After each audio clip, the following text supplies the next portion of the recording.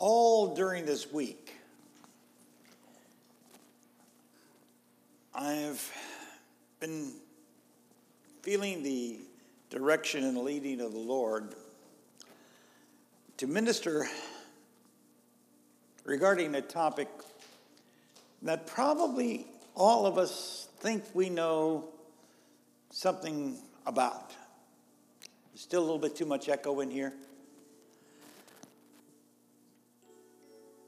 It's something that we do, all of us.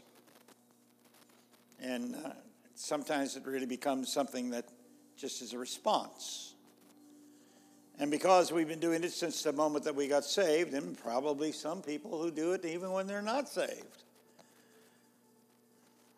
we kind of think that we know what it's all about. And the topic that I'm talking about is prayer. Prayer.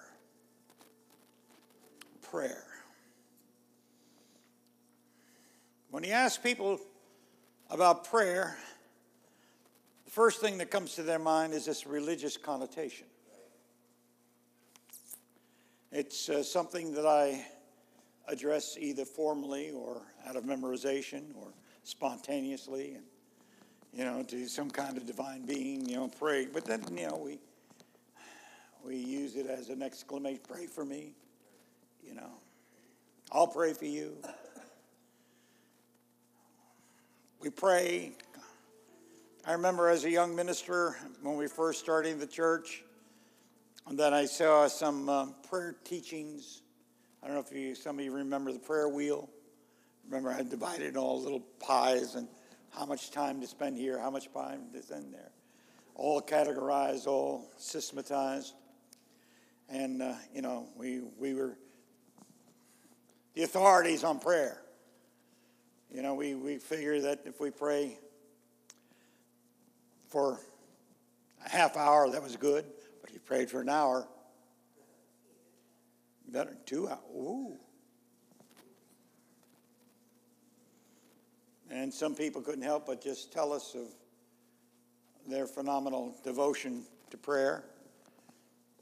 We were talking to a man on the street the other day who we wanted to come along and do some work for us, and maybe he will during the spring. And we were talking about our church and the needs of our church regarding some of these issues. And he's a brother, and I appreciate him and love him. But again, I'm just using him as an example. I'm not trying to be critical. But I think the thing that he wanted us to be assured in his relationship with the Lord. So the thing he told us, he gets up, 4 o'clock every morning? Every morning. I get up 4 o'clock and I spend at least 2 hours before the Lord in prayer. And as if that's a badge of maturity. And most Christians would say, wow. And maybe we'd be envious, and maybe we'd doubt ourselves a little bit because we don't pray that long or pray that much or constantly in prayer. Like Paul said, he prays without ceasing. And we went, how in the world does he do that? And so we've mechanized prayers. That's right, Joseph, thank you. We've categorized prayer and systematized it. And we pray. Can I be very transparent with you this morning? Well, that's probably, forgive me for asking because I'm going to be anyway. Whether you want me to be or not. How many times, let me put it this way. There have been times that I've prayed, and I've prayed, and I've prayed regarding a certain situation, and I've prayed, and I've prayed, and I've invoked the name of Jesus. I've yelled, I screamed, I've spit all over my face, and, took authority over things. And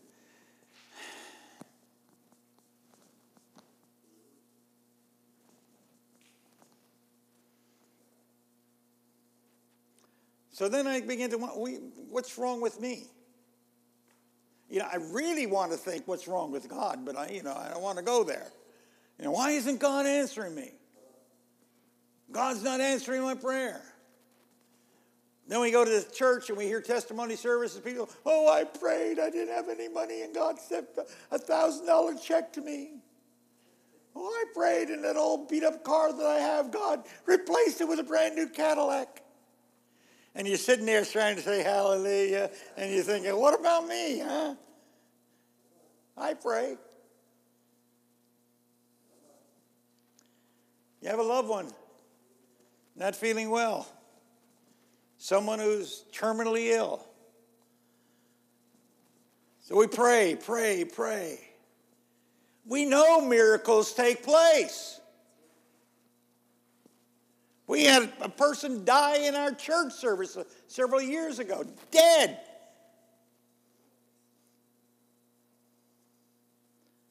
They had the leads on him and everything else. I mean, morte. Turned purple, not breathing. 45 minutes before the, ETMs? EMTs came and, cut open his shirt and exposed it, putting all these leads on. And we're looking there, the guy's dead. And then my wife goes up to us and says, Ralph Saunders, God has not ordained you to die. He had that prophecy earlier that morning, in an early morning service. And as soon as she says that, he begins to cough. And a whole church goes ballistic, including the EMTs, and the police and everybody that was there. Yeah, we had politicians, because we were doing something with the politicians during that time. It was around election time. And we've seen it. And then we are praying for a loved one. You know what God can do. And you've heard people preach, take authority. Step out in faith. So you do all those things, and then a person dies on you. And you don't say anything because you're not allowed. You're a Christian. But boy, somewhere deep in the recesses of our humanity, what happened? Why didn't God? Well, it's just the Lord wanted to take him on. So we reconcile that with some positive factor. We're searching for some positive, and we say it with our mouths, but in our inner man, we may be upset. Why did you let my son die, my daughter die, my sister, my brother, my mother, my father, my friend? And yet, you heal all these people. And we want answers to that, but you know what? Because we have to keep this pretense of super duper holy person, we're intimidated in asking questions about that. We're afraid that if I ask a question like why, maybe somebody will accuse me of not having faith. Or maybe the response is, well, you got to have more faith. Jesus said if you have faith as a grain of mustard seed, you can say to the mountain, be removed. You probably don't have enough faith. So you walk away thinking, well, man, maybe it's my fault they died. Maybe it's their fault. No, they should have had faith.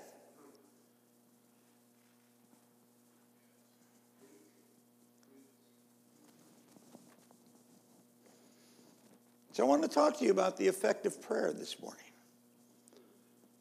Give you an understanding from Jesus' perspective and from a couple of incidences in the Gospels. And get you to understand what prayer is all about. It's not simply supplicating and petitioning God to take care of one of our needs. Let me begin right from the very, very top. I know I should probably weave this into the body of the sermon so that it has more impact, but I just want to say this emphatically right now. Prayer is not merely telling God what's going on in your life or somebody else's life. Guess what? He already knows.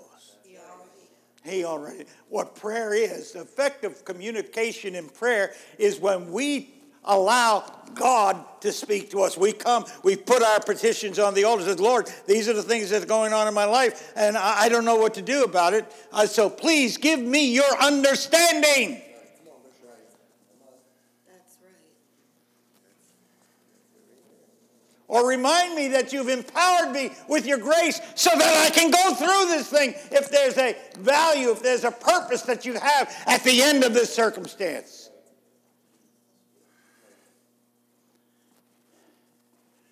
How many people can get healed unless they've first been sick?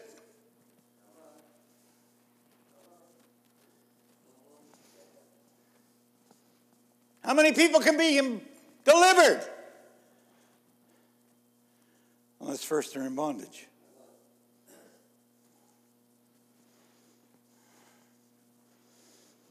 James wrote an interesting few words in his epistle. Well, the whole epistle is interesting. But one that we oftentimes refer to is in James 5th chapter, 16th verse. And it says, the effectual, fervent prayer of a righteous man availeth much. Now, we Pentecostals, we emphasize the fervency of prayer. Got to get excited. I've told you this before, but it sounds so sacrilegious.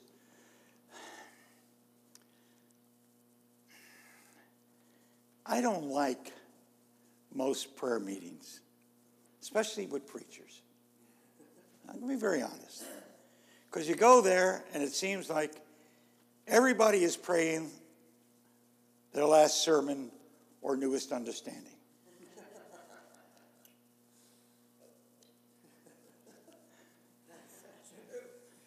And they're doing it, with great fervency, walking up and down. And I'm trying to pray and just communicate with God. And all of a sudden, yay, the Lord is, okay, wow. And the Lord, God, as you know, in John 3:16, it says,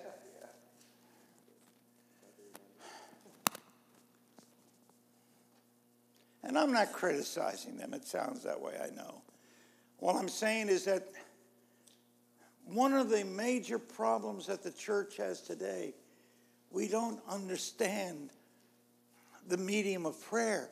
We don't know how to pray effectively. We know how to pray fervently. But fervency without effectiveness accomplishes nothing. So what is what is that element that causes our prayers to be effective prayers? Well, let's take this from a negative perspective, first of all. I'm going to show you an incident that happened in the life of Jesus where prayer didn't work. Okay? So let's turn in the Gospel of St. Mark, chapter 9. And we begin by reading verse 14, and we go all the way through verse 29.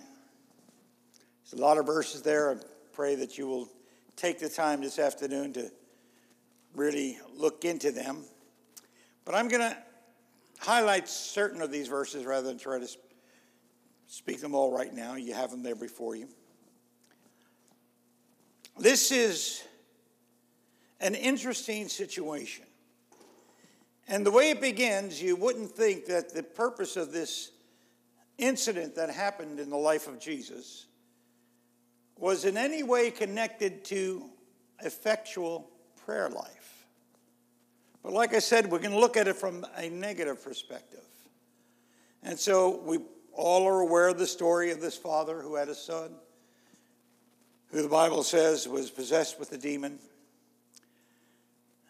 His son would go into fits and just throw himself into fire, throw himself into a body of water, trying to burn himself. Can you possibly stop for a moment and empathize with that father?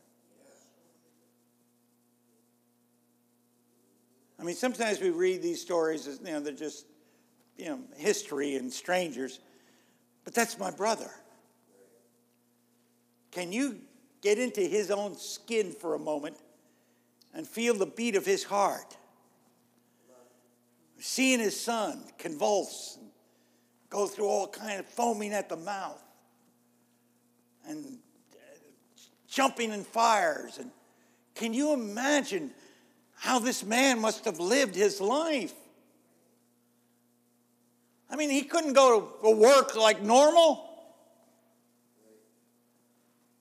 Somebody had to be assigned to his son 24/7.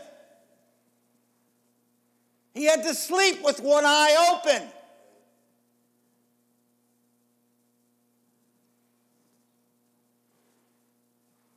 Imagine the pain, the frustration, the hurt.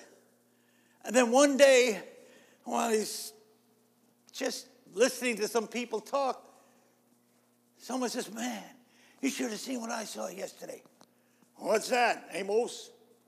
"Well, we were in this village, and this guy who had a demon, and this carpenter kid, I think his name is Jesus, came along and cast the demon out. Man, they went into a bunch of pigs and jumped over the cliff. Wow, delivered." And the man's thinking, "Wow, that happened." He called, "Oh yeah, I was there. I saw it. This man is a miracle worker." And he looks at his son. And for a moment or two, maybe there's a spark of hope or a spark of excitement. Could it? And he is desperate enough that he'll stop whatever he's doing to go and find this man. And he goes, here's the disciples, and Jesus is preaching someplace. He sees his disciples, but Jesus, time when he first came to the disciples, he and Peter and John and James, they were up on a mountain, Jesus being transformed before their very eyes. And they're saying, "Wow, this is powerful, it's terrific." Yeah, great. They want to build a memorial. And Jesus said, "You don't understand what this revelation is all about. It's not, the revelation of my glory is not so that you can build a memorial to memorialize it. It's to give you an understanding of my authority, my power, and who I am." "Oh, yeah, but we still should build an altar here." So they're coming down from the mountain, crowds all in an uproar. Jesus wondering what's going on, but this man had found his way to this place. The disciples were there. And I'm sure that he probably, although the Bible doesn't say anything, but I'm sure he was witnessing all kinds of things taking place. So he gets in the prayer line and brings his son to the disciples. And they look at him and say, "Yes, my son, what is it what is your need?" "Well, my son is demon possessed," and he throws himself. "Oh, okay. And now we ask healing right now." And the man, the father, stands back and he's pleading. "Please, please, please. Now!" The boy starts convulsing again. They pray again. Now the whole team gets around him. Everybody's laying hands on him, shaking him, and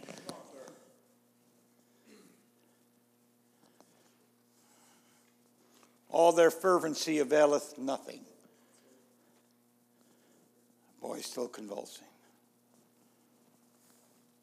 And so there was an argument that happens. And this is when Jesus and his little troop come down and says, "What's going on? What are you arguing with among yourselves?" he asks. Verse 17, the man in the crowd said, "Hey, teacher,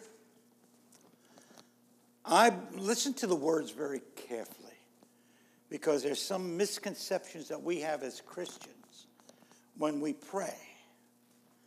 Notice this. He says, I brought you my son who is possessed by a spirit that has robbed him of speech.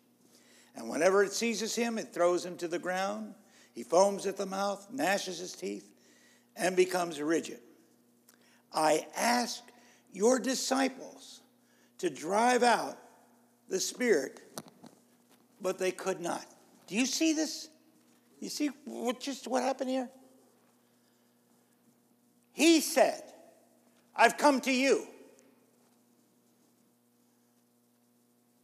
How did he come to Jesus? Through an intermediary, through someone else. Oh, these guys know you. These guys are with you. They've been trained by you.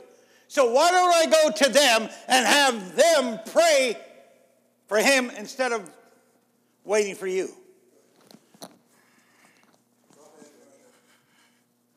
How many times the first thing we do when we got a problem, we're calling up the pastor, we're calling up this one, and I'm not saying it's wrong to do that.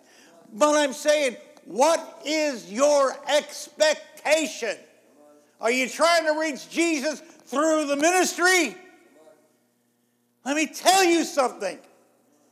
We have direct access to him. Come on.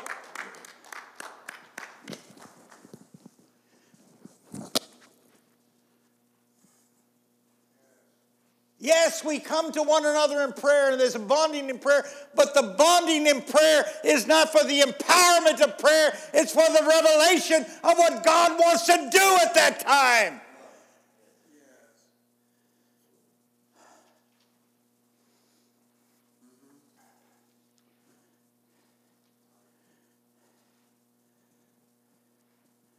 When the disciples, what did the disciples do when they couldn't heal this boy? As if it was their authority. They began to argue with one another.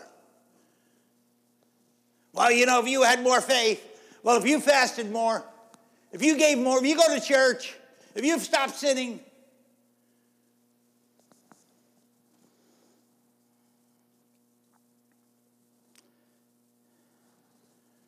The Father thought that the deliverance for the Son came by him appealing to the disciples to intercede on his behalf.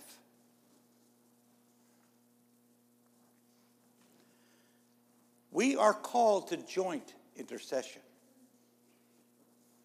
When we intercede, we are joined in intercession. But don't think that because you come to me and say, Bishop, pray for me, that I am your intercessor. It's joint intercession. And your dependency is not on me. It's upon the two of us coming into agreement as to what God's purpose is for this particular situation. Amen. Amen. That's right. Amen. That's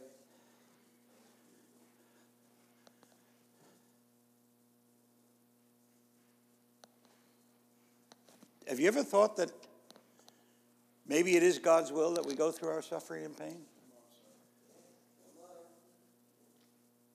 Hey, you can tell your friends about me, 8 heart attacks, 2 open heart surgery, valve replaced, this and that, all kinds of mechanical things in my body keeping me alive, and I'm preaching like I'm a 20-year-old kid.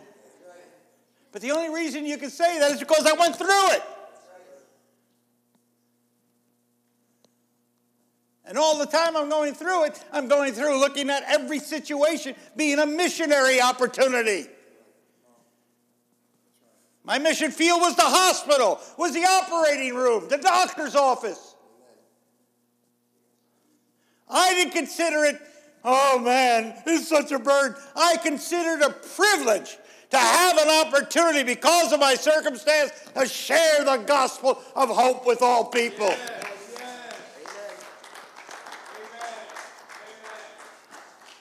And maybe that's the reason God allows afflictions and to come into our lives. so that we would have that same missionary opportunity to share the grace of God with all the people that come in contact with us. So instead of cursing it, why don't you look for ways to sanctify it?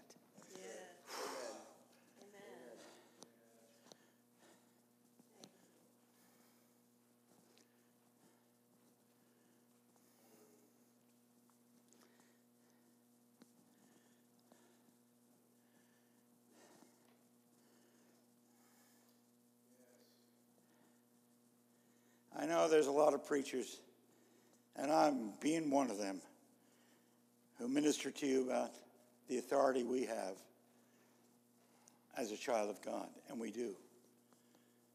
But I want to tell you something about that authority. I have authority. I have the authority to invoke the name of Jesus in any situation, and things change just like that. But I got to remember something about my authority. You know what it is? It's not my authority. It's not my authority. I'm allowed to use it. I've been ordained to go forth and to bring His will into prominence in every situation. But notice, it's His will, not my will.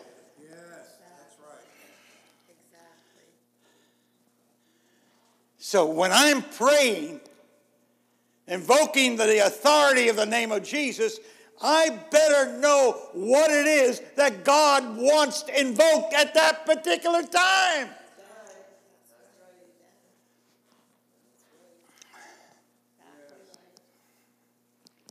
Some of us think that our ministry is qualified and validated by our miracles.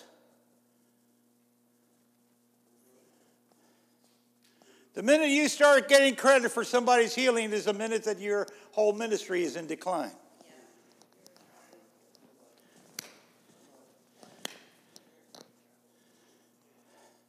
Well, let's go to this one. We're going to go to Jesus for prayer. Let's see. Oh, here's Brother Miracle Maker over here. Let's go to his tent. Let's go to this revival. I'm not saying that going to tents and revival is bad, but I'm saying we need to get our understanding on what prayer is all about. Prayer is not about someone being fervent over us and proclaiming all kinds of mantras. You know, even the name of Jesus can become a mantra. No. It's getting to the point where we know, recognize, understand, and act in the will of God.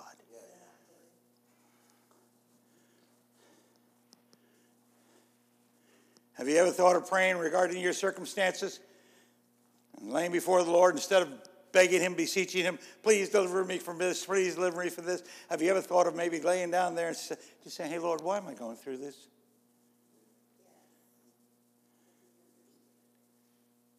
You trying to get my attention regarding something? Or do you want to use me for your honor and glory? And I'm like, Lord, I'm not going to tell you what to do with my body. I just want you to tell me what your will is. How can you use my circumstances for your glory? You know, sometimes, the other night I was talking to a candidate to be a principal in Cambodia. A wonderful young man, Pittsburgh boy. He's over in Jakarta. He's done phenomenal things. He's got his PhDs and XYZs and LMNOPs. And my wife was sharing with him some of the things that I have had to go through in my medical history. And, you know, when I go every time I go to the doctor's office, they always shake their heads. I mean, they shake this. I had one doctor actually come over to me and look at my chart and look at me. Well, you were in the office when he did that? And look at me. He says, Mr. Brennan, I just hope, I got to say something to you. I'm looking at you and I'm looking at your chart. And what I see with you is not what I see in this chart. It's the grace of God. He said, well, it's got to be something. So this young man, he got excited, And he wanted to show his compassion for me, and I appreciate it and love it. And he began to pray for me. And he cried out, God, give Bishop Benedict a new heart. And while I'm appreciative of it, I recognize that this individual didn't know how to pray according to God's will. And I almost stopped him, but I said, no, he's in Jakarta, I'm in Pittsburgh, and I'll give him the wrong impression. But I wanted to say to him, please don't. If I get a new heart, that's a one-time miracle. But the way I am right now, I'm a walking miracle. I'm a walking miracle. How are you still alive? People want to ask me when they see me, if they haven't seen me in a long time. And I can say, by the grace of God.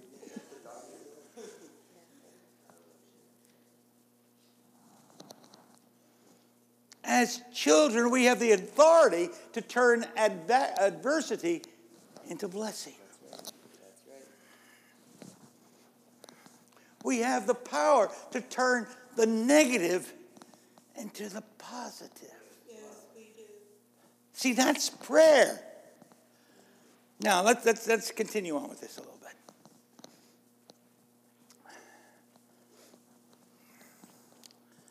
So he says, well, I asked your disciples to drive them out, the spirit, but they could not. And then Jesus just, a little bit of exasperation, I think, is showing through. He says, oh, you unbelieving generation. Well, listen, how long do I have to stay with you? How long shall I put up with you? Guys, I've been teaching you, I've been preaching you, I've been showing you, I've been living with you. Day and night we've been together, and you still don't seem to get it. Bring me the boy. See, that's where they should have gone to first. But, we do have a delegated authority. But when it wasn't operating the way we thought it should or expected it to, then what we need to do is sit back and say, you know what? Let's inquire of the Lord what the situation is all about. So they brought him to him. And the moment that the Spirit saw Jesus, he immediately threw the boy into a convulsion. Let me tell you something. Just saying the name of Jesus, just calling yourself a Christian, just declaring I've got the power of God, doesn't mean it's so. But I'll tell you, if you really are walking in the dynamics of his Spirit, demons have got to fall before you. Yes. They will recognize it, sometimes before everybody else does. You can talk it up. And talk might impress people. But the 7 sons of Sceva, they know what I'm talking about. Hey, talking about, hey, in the name of Jesus, we command you to come out. I said, hey, Paul we know, the other guys we know Jesus we know. Well, who in the world are you? We got to be careful that when we're praying the ambassadorial prayer of the Lord, not the conviction that we have, not the sentiment that we have.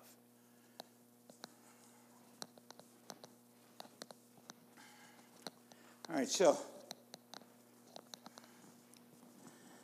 they brought him, and when the Spirit saw him, and Jesus asked the boy's father, how long has he been like this? And the father answered, again, feeling the heaviness, the sorrow, the torment of his father. He says, from childhood. Again, imagine that. Every day of your life. From childhood. It has often thrown him into the fire or water to kill him. Oh, God, look at my predicament. I'm in such torment. I'm in such need. And I'm not even praying for myself. Lord, and the petition, heal me, heal her, do the. And then he shows the value of his faith in the next statement. And here it is in a nutshell. He said, but if you can do anything, take pity on me and help us. Sometimes we confuse piety and pity. We think that when we come and we're begging and supplicating, flagnating ourselves and torturing ourselves and doing everything we're supposed, I'll do this, God. I'll give this, and if you'll only do this.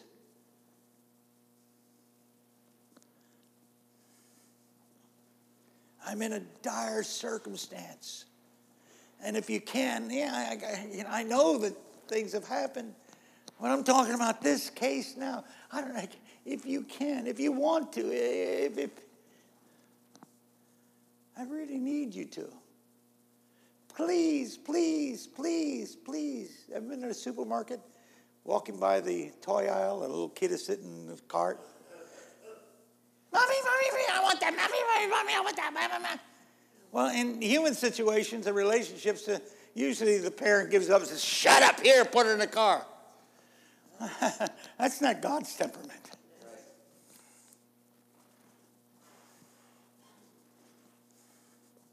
And I'm not trying to belittle our petitions. We are to come to God with our petitions.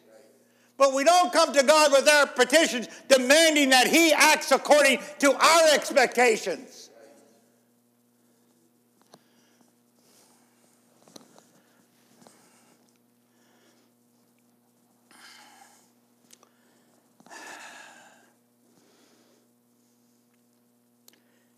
And Jesus caught it immediately. Did you catch it? Did you see it? He heard what the man was saying. He had a measure of the man's faith. And he said, if you can, you come looking for me. You've had my disciples pray for your son. Now you're saying, if I can. What has been your exercise then? Why have you gone through these things if you're wondering if I can?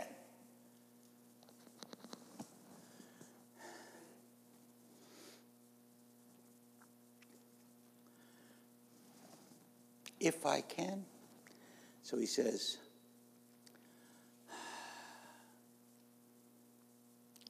everything is possible for him who believes. Everything is possible for him who believes. True. But there's a hidden caveat in that statement.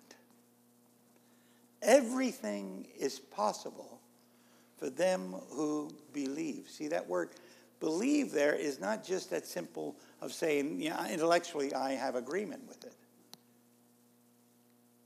That word believe here is I am in agreement with the will and the word of God. So everything is possible to them who are in accordance and agreement with God's will, because God isn't going to agree with you because you're the boss, because you're the big shot. He says, you find my will, then speak my will in agreement. And when you speak my will in agreement, then we are bound together. And the authority that is God begins to flow through me. It's his authority, not my authority. Not my, Jesus understood that. Not my will, Father, be done, but thy will.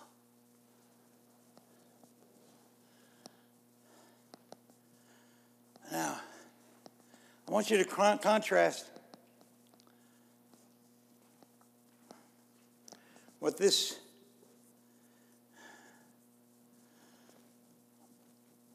cry of the Father,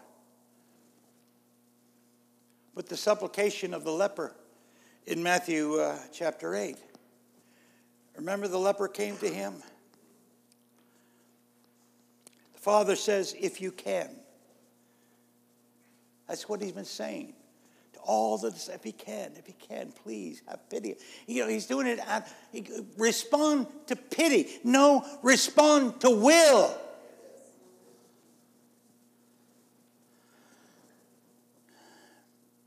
When the leper came,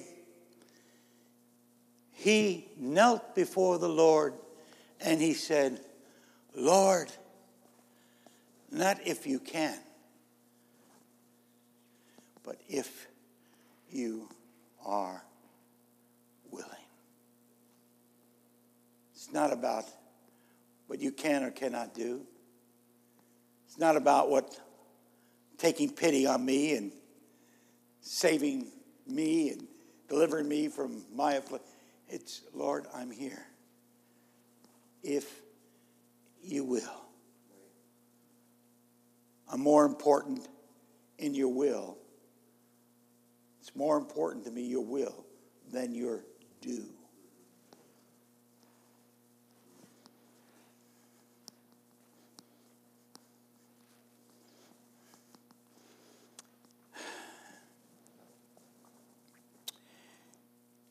And when Jesus turned and saw that the crowd was running to him, seeing, he rebuked the evil spirit. You deaf and mute spirit, he says, I command you, come out of him and never enter him again. And the spirit shrieked, convulsed him violently, and came out. And the boy looked so much like a corpse that many said he's dead. Sometimes the miracles of God, people look at them and say, oh my God, it's a failure. When it's been a success, just because it doesn't look the way you think it should look.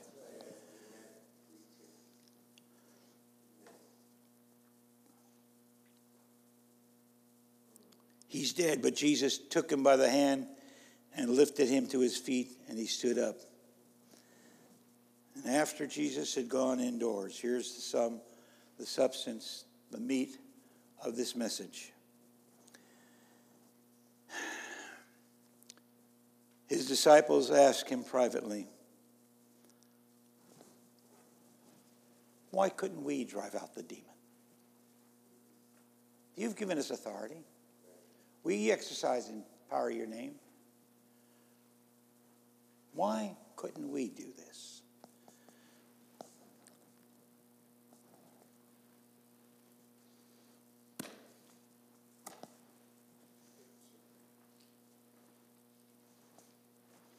And Jesus said, this type of situation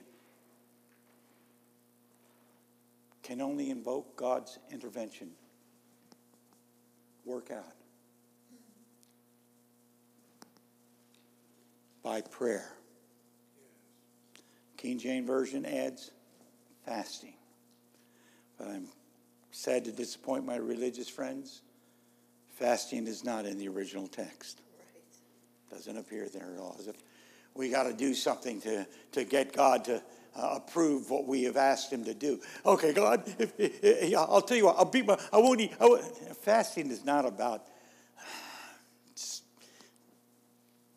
victimizing your body. When a true fast is when a person takes the money that he would have used for food and he goes out and he shares it in the time that he would have been feeding them. He shares it with others.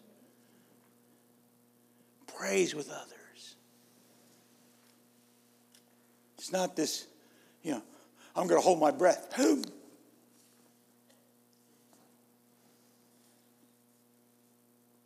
As if we can condition God to answer our prayer. And you see, it's interesting because when we read the English word there, we really don't understand what the effective prayer really is, because all we read was prayer. Prayer. When we look at the dictionary, we find the definition. Hey, but the fact is, folks, let me tell you something. That word's not an adjective, it's a noun. And it's a noun that is connected to another noun. And I don't want to get into an English class with you this morning. But it belongs to the noun that it belongs to in the original Greek. If you look it up in Strong's or any of the other Greek dictionaries, you will find that it says, pray to God. Until you start reading. And you start seeing the commentators backtrack. Well, we know that it really isn't saying pray to God, but we can't really take the literal translation and apply it here because it makes no sense. Because the literal translation is not pray to God. The prayer of pray to God, it's literally translated the prayer of God. Effective prayer, when we're coming into situations that we need God to intervene, is not by me praying to Him, but it's allowing my vessel to be used by Him so that He could flow through me and take authority over the circumstance. So it isn't just, and yeah, there are times we pray to God. But when you're looking God's authority to get involved in a circumstance, a situation in your life, it's not your prayers to God that's going to work. It's going to be God's prayer. The prayers of God. Lord, what do you want done? If thou be willing, you can heal me. Charismatics have been so afraid of the word willing because they think that it compromises faith. It doesn't. It enforces faith. Because it says, you know what? I don't care what the circumstances and situations are. I don't care how it's resolved. I'm still going to serve you. Hallelujah. That's right. Whew.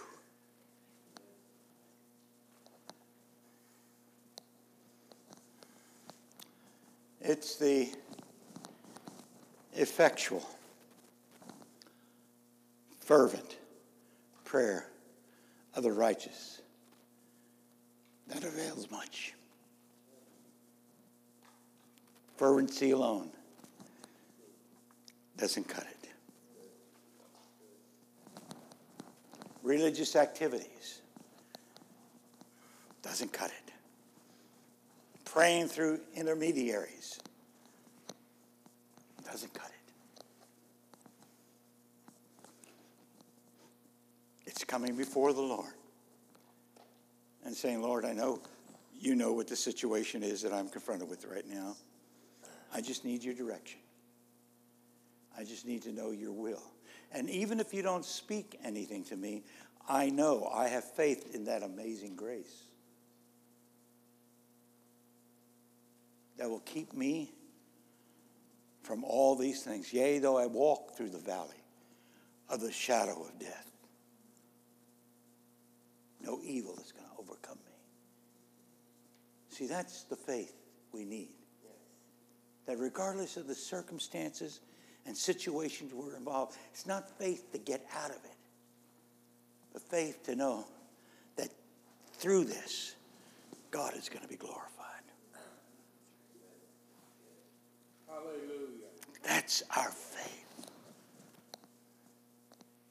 Yes. You're getting it, aren't you? Alex, something is happening in your life right now. You've been absorbing all of this like a sponge. I told you long before by the Spirit of the Lord that God has his hand on you for amazing things. You're going to be a testimony. Many, many people are going to come to the Lord because of what God is doing through you. It's either in testimony or through ministry. But this is a sermon that you've absorbed, and you say, Lord, I am understanding, because you've been wondering about prayer. Why sometimes I can pray and things happen, and God is showing you, son, it's not about what you want. It's but about what I want to do. You hear me? The effectiveness of prayer. So when we pray, we always say, Lord, however you want to work this out is fine with me. If you want there to be a miraculous so that people can get excited about it, I'll go for it. But if you want me just to be that walking billboard of grace, and when people see me coming, they see grace. When people see me going, they see grace. When they look down on my head, they see grace. When they look at my feet, they see grace. Come on. Come on. Let's give the Lord a big praise offering. Come on. Hallelujah. Effective prayer. You know, in my humanity, what I would say right now is I wish that I was speaking to 1,000 preachers, but you know what? I'm preaching this message to the people that God wanted me to preach it to. And the fact that only we are here is perfect as far as God is concerned. He'll get it out to somebody else, through somebody else. But this message wasn't intended for the world. This message was intended for you and me. God spoke to us this morning, is speaking to us, preparing us for circumstances and situations that in our mind we don't want to think that we would ever have to go through. How many times you thought you saw somebody involved in a tragedy or a terrible situation, and you said, God, I never want to go. I couldn't go through that. That's such a misunderstanding. You can't go through it. God already says, you know, if you go through something, it's because I already evaluated your ability to resist it. God is faithful with every test, with every trial, with every temptation. He has already made a way of escape. So don't say, I can't go through it. Just say, God, if you're putting me through it, you're either going to deliver me right now, or I'm going to be a testimony of your grace. Do you think God abandoned the martyrs when they walked into the amphitheaters and had their bodies devoured by wild beasts? Oh, God neglect. No. God used their sacrifice as a testimony upon which the foundation of the church was laid.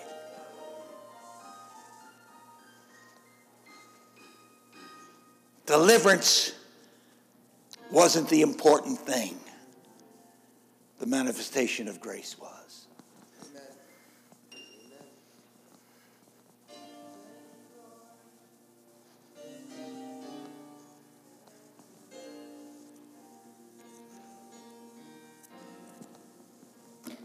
Lord,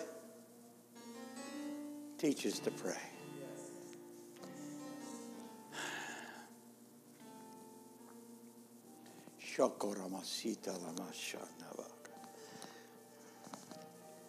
Oh, let me just add this. Hold on, Joe, just for a second. I know I should have finished, but this thought just crept into my mind. And I'm not trying to make this as a doctrinal statement, I know. I'm just trying to make this as a practical statement. I believe that the outpouring of the Holy Spirit on the day of Pentecost had a purpose that was much more relevant than just people 2,000 years later speaking in tongues. You know, as if it proves that you're more spiritual than somebody else. Proves nothing. But I'll tell you what the value of a spiritual language is. And it's not in increasing your power. Because power doesn't come through tongues. It comes by the Spirit. But you know what the value of tongues? Is that when I'm before God and I'm contending in my heart what to say, what to do, how to pray, I don't have to depend upon my intellectual facilities to speak the mind of God. Paul tells me that when I speak in these things and these sounds and these utterings, I'm speaking mind to God. So the value of tongues is not that it makes us super saints.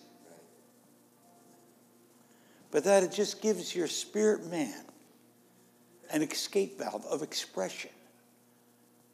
So don't prohibit the speaking in tongues in your own life. How many times you know why sometimes our prayer life is limited to 10, 15 minute segment and we don't know what else to say? Pray in your spirit. Pray in your spirit. And maybe your intellect doesn't understand what God is saying, but your spirit man will. And your spirit man has a wonderful way of communicating God's will to your understanding.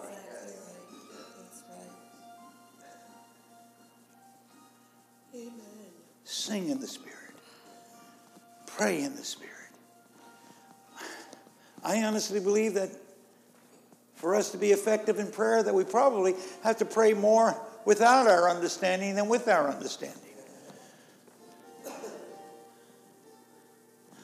Well, my prayer to you this morning is that this has been a message that you can go home with, and I think they're going to make tapes out of this or CDs or whatever they do. And I do know whoever's in charge of that, I want a copy.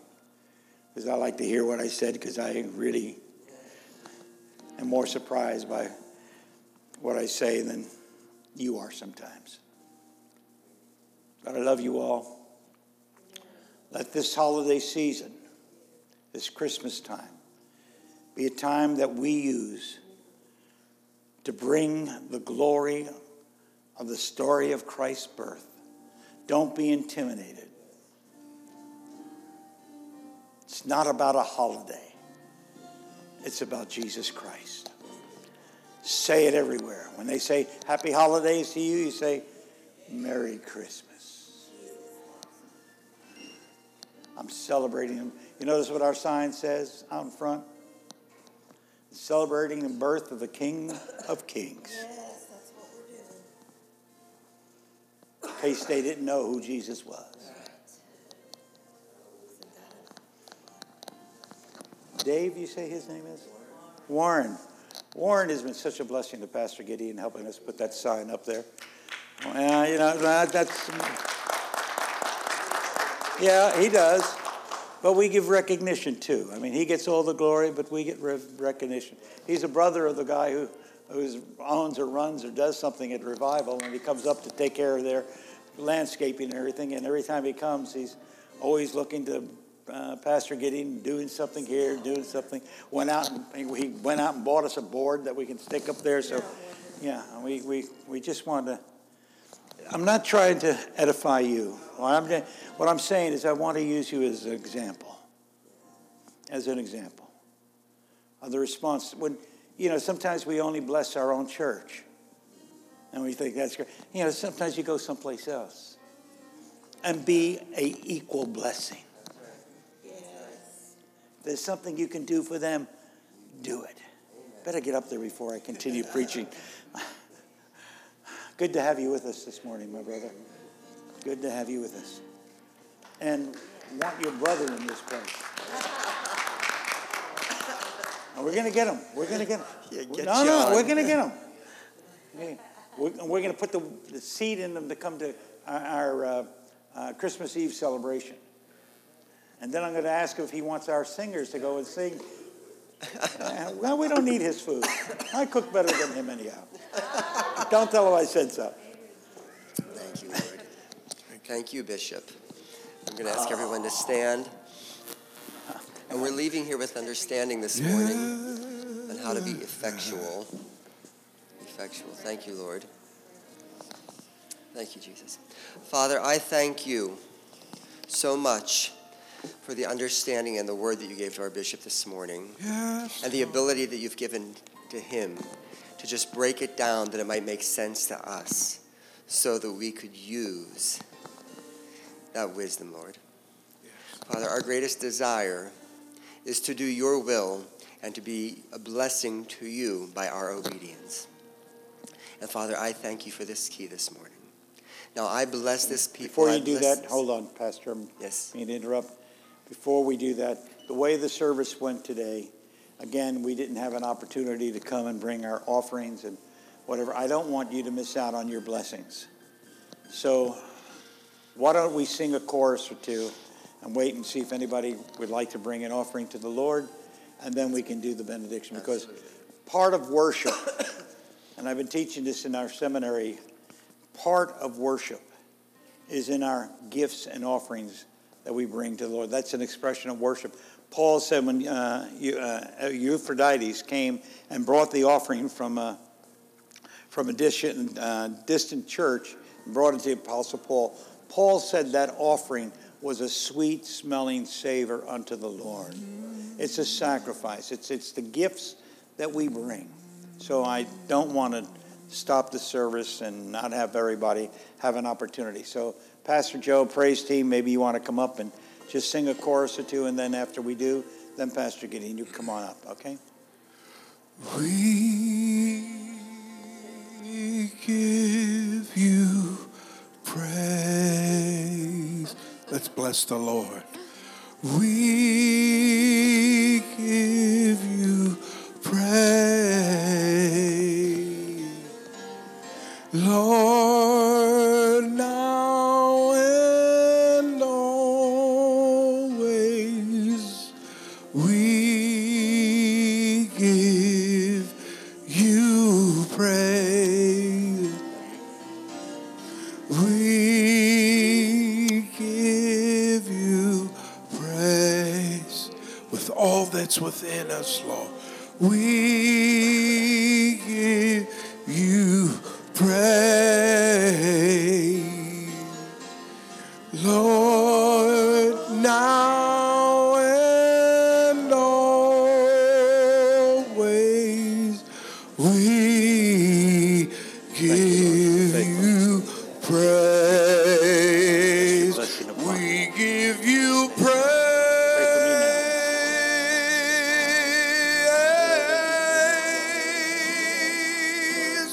Praise. We give you praise with our hands lifted high and our voices to the sky. We give you praise.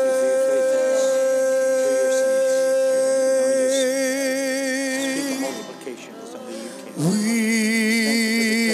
give you praise. We give you praise, Lord, now and always. We give you praise. Come on, let's all sing. We give you praise, Lord, we give you praise. Praise, we give you praise with our hands lifted high and our voices to the sky. We give you praise.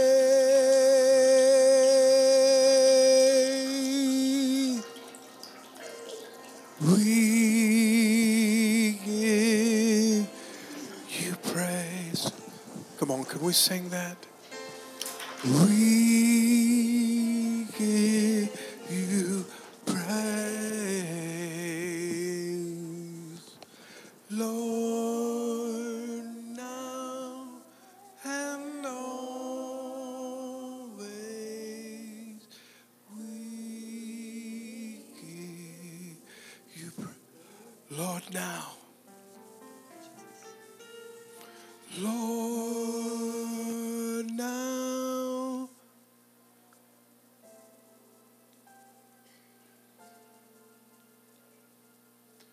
We give you praise.